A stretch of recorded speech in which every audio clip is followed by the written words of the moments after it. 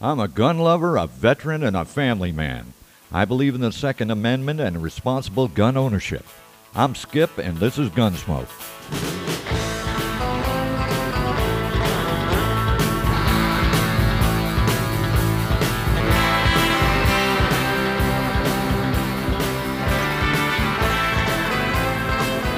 Hey y'all, we're back.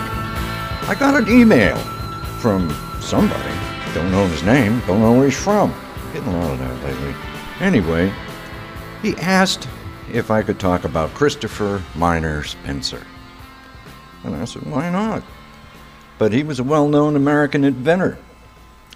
In his day, he obtained 42 patents during his lifetime and created the first successful breech-loading repeating rifle. He was born on June 20th, 1833 in Manchester, Connecticut. Now, Spencer attended school until the age of 14 while also working on his parents' farm. He then apprenticed at a machine shop of the Cheney Brothers Silk Manufacturing Company. Now, by 1849, Spencer had completed his apprenticeship and began working full-time as a journeyman machinist at the Cheney mills. And beginning in 1853, Spencer spent several years working in a variety of machine shops in Connecticut and New York. This allowed him to gain familiarity with machinery for producing varied goods, including textiles, tools, locomotives, and firearms. So in the 1850s, he acquired his first patent for an automatic silk winding machine used by the Willimatic Linen Company of Windham. In 1860, he patented his famous invention, the breech-loading repeating rifle, which allowed ammunition to be loaded into a chamber in the rear of the gun rather than at the muzzle. So, by 1862, he established the Spencer Repeating Rifle Company in Boston, Massachusetts.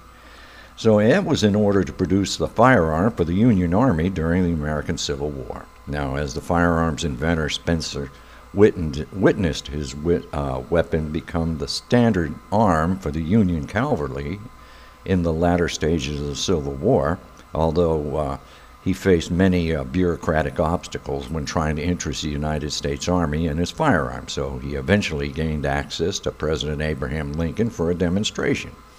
After personally testing the rifle, Lincoln arranged for the Army and the Navy to formally evaluate the firearm before its official acceptance for service. Now, those days are changed, haven't they? Imagine going out to the president, shooting the gun on his front lawn, and then have it put into service. So, after the Civil War, Spencer remained active in the manufacturing and developing of new ideas.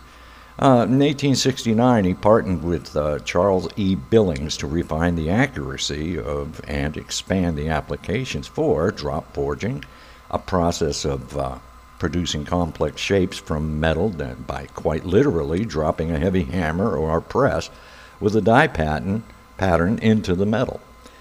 The Hartford company of Billings and Spencer successfully manufactured sewing machine shuttles, pistol frames, and hand tools.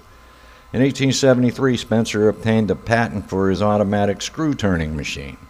The automatic turret lathe used on the machine allowed for a quick and easy production of screws. Soon after, the incorporation of the Hartford Machine Screw Company in 1876 laid the groundwork for one of the capital city's largest industrial enterprises. So in 1882, Spencer relocated the Spencer Arms Company to Windsor, Connecticut, and reorganized it to manufacture a new repeating shotgun of his invention. While the gun itself was mechanically successful, the company failed and Spencer sold it in 1890. Now, 3 years later, Spencer established the Spencer Automatic Machine Screw Company of Windsor and worked there until his retirement several years later before his death. Now, he passed on January 14, 1922, and his inventive genius led him to make advancements in textile production, drop forging, screw making, and firearms.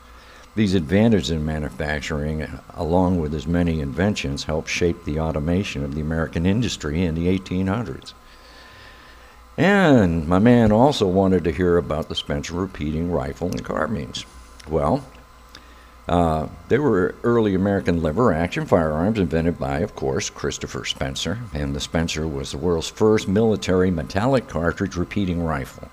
And over 200,000 examples were manufactured in the United States by the Spencer Repeating Rifle Company and Burnside Rifle Company between 1860 and 1869.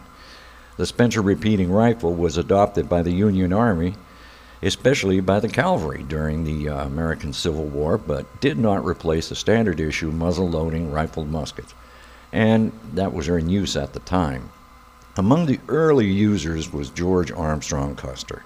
Now, the Spencer carbine was a shorter and lighter version designed for the cavalry. So the Spencer is a lever-action repeating rifle, like we said. It was designed by Spencer in the 1860s. It used a falling block mounted in a carrier. Now, a falling breech block mounted in a carrier. Firing forces are contained by the receiver at the rear of the breech block. Actuating the lever causes the breech block to fall. Once the breech block is clear of the receiver, the carrier rolls downward, ejecting the spent cartridge from the chamber and collecting a fresh round from a tubular magazine in the buttstock. Closing the lever chambers the new cartridge, and the breech block then rises vertically to close the breech. The hammer of the Spencer needs to be manually cocked after each reloading cycle. Now, the Spencer was initially produced as a carbine, chambered for the 56-56 Spencer rimfire cartridge. Now, the magazine for the Spencer holds its 7 rounds. Now, it is filled by withdrawing the spring assembly from the butt plate. Rounds can be loaded individually, however. Erastus Blakesley invented a cartridge box containing cylinders with 7 cartridges in each cylinder. Now, these cylinders can be quickly emptied into the magazine tube.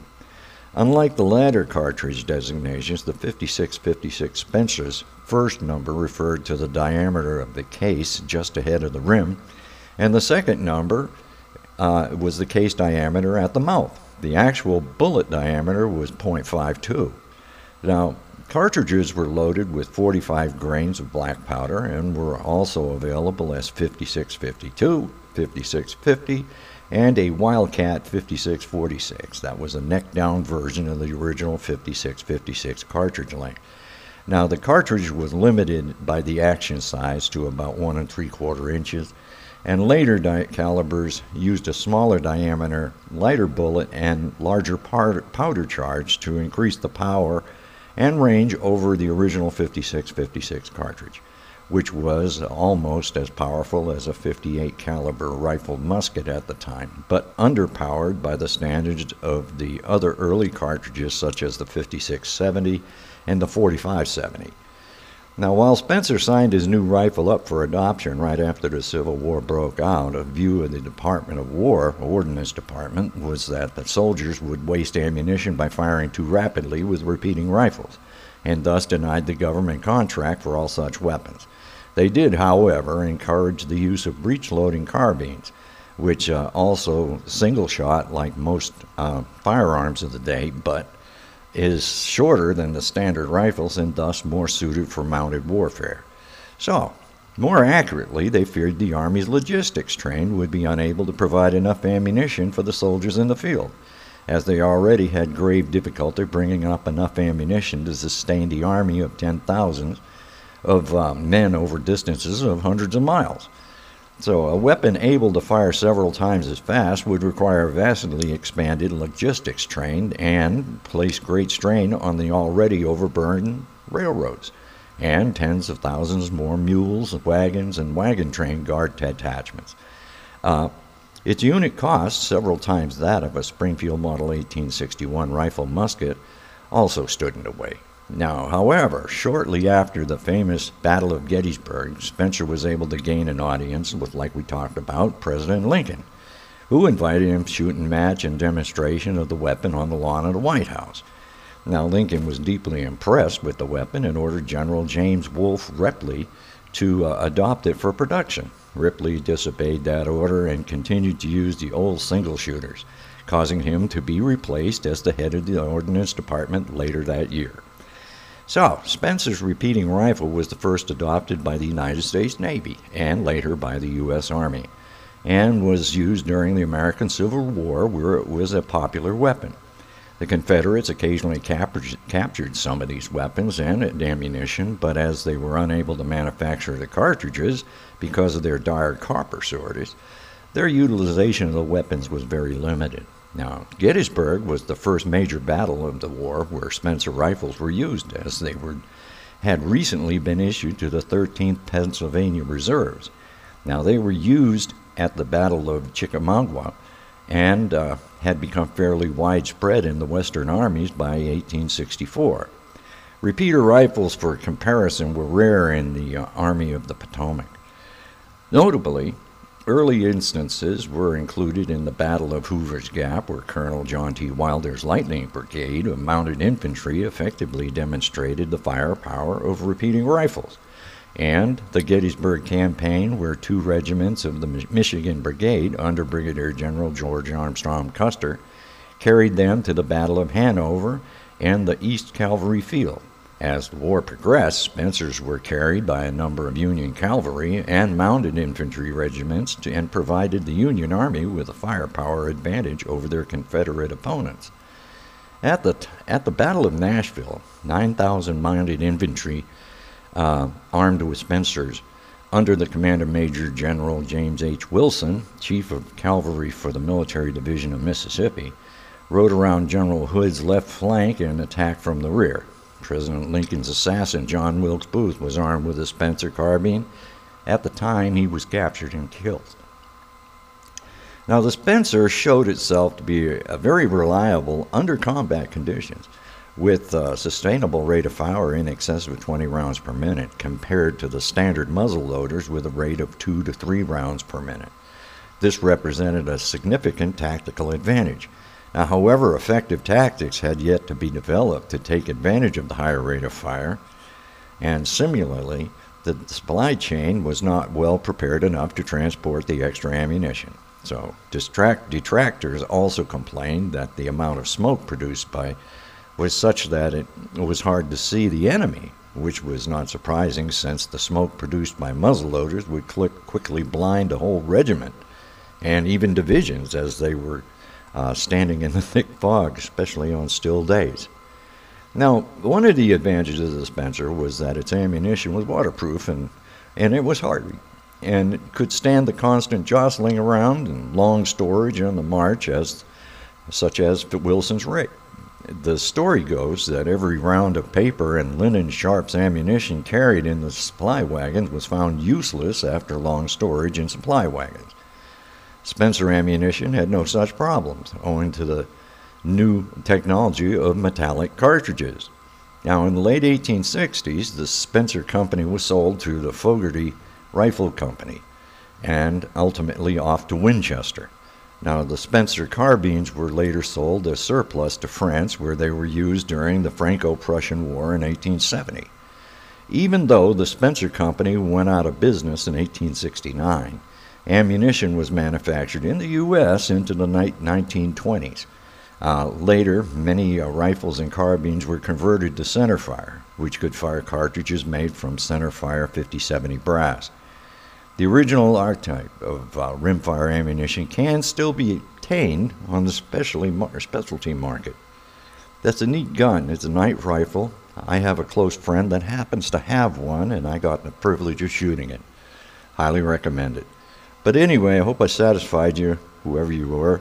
And if you got any bitches, gripes, or complaints, feel free to drop me an email at gunsmoke@yahoo.com. That's GUNSM Smoke, all lowercase, please, at yahoo.com. Or go to our Facebook page, Gunsmoke, and drop us a friend request. Let's get together and show me some pictures. But anyway, love to see what you're doing. So until the next time, y'all take care.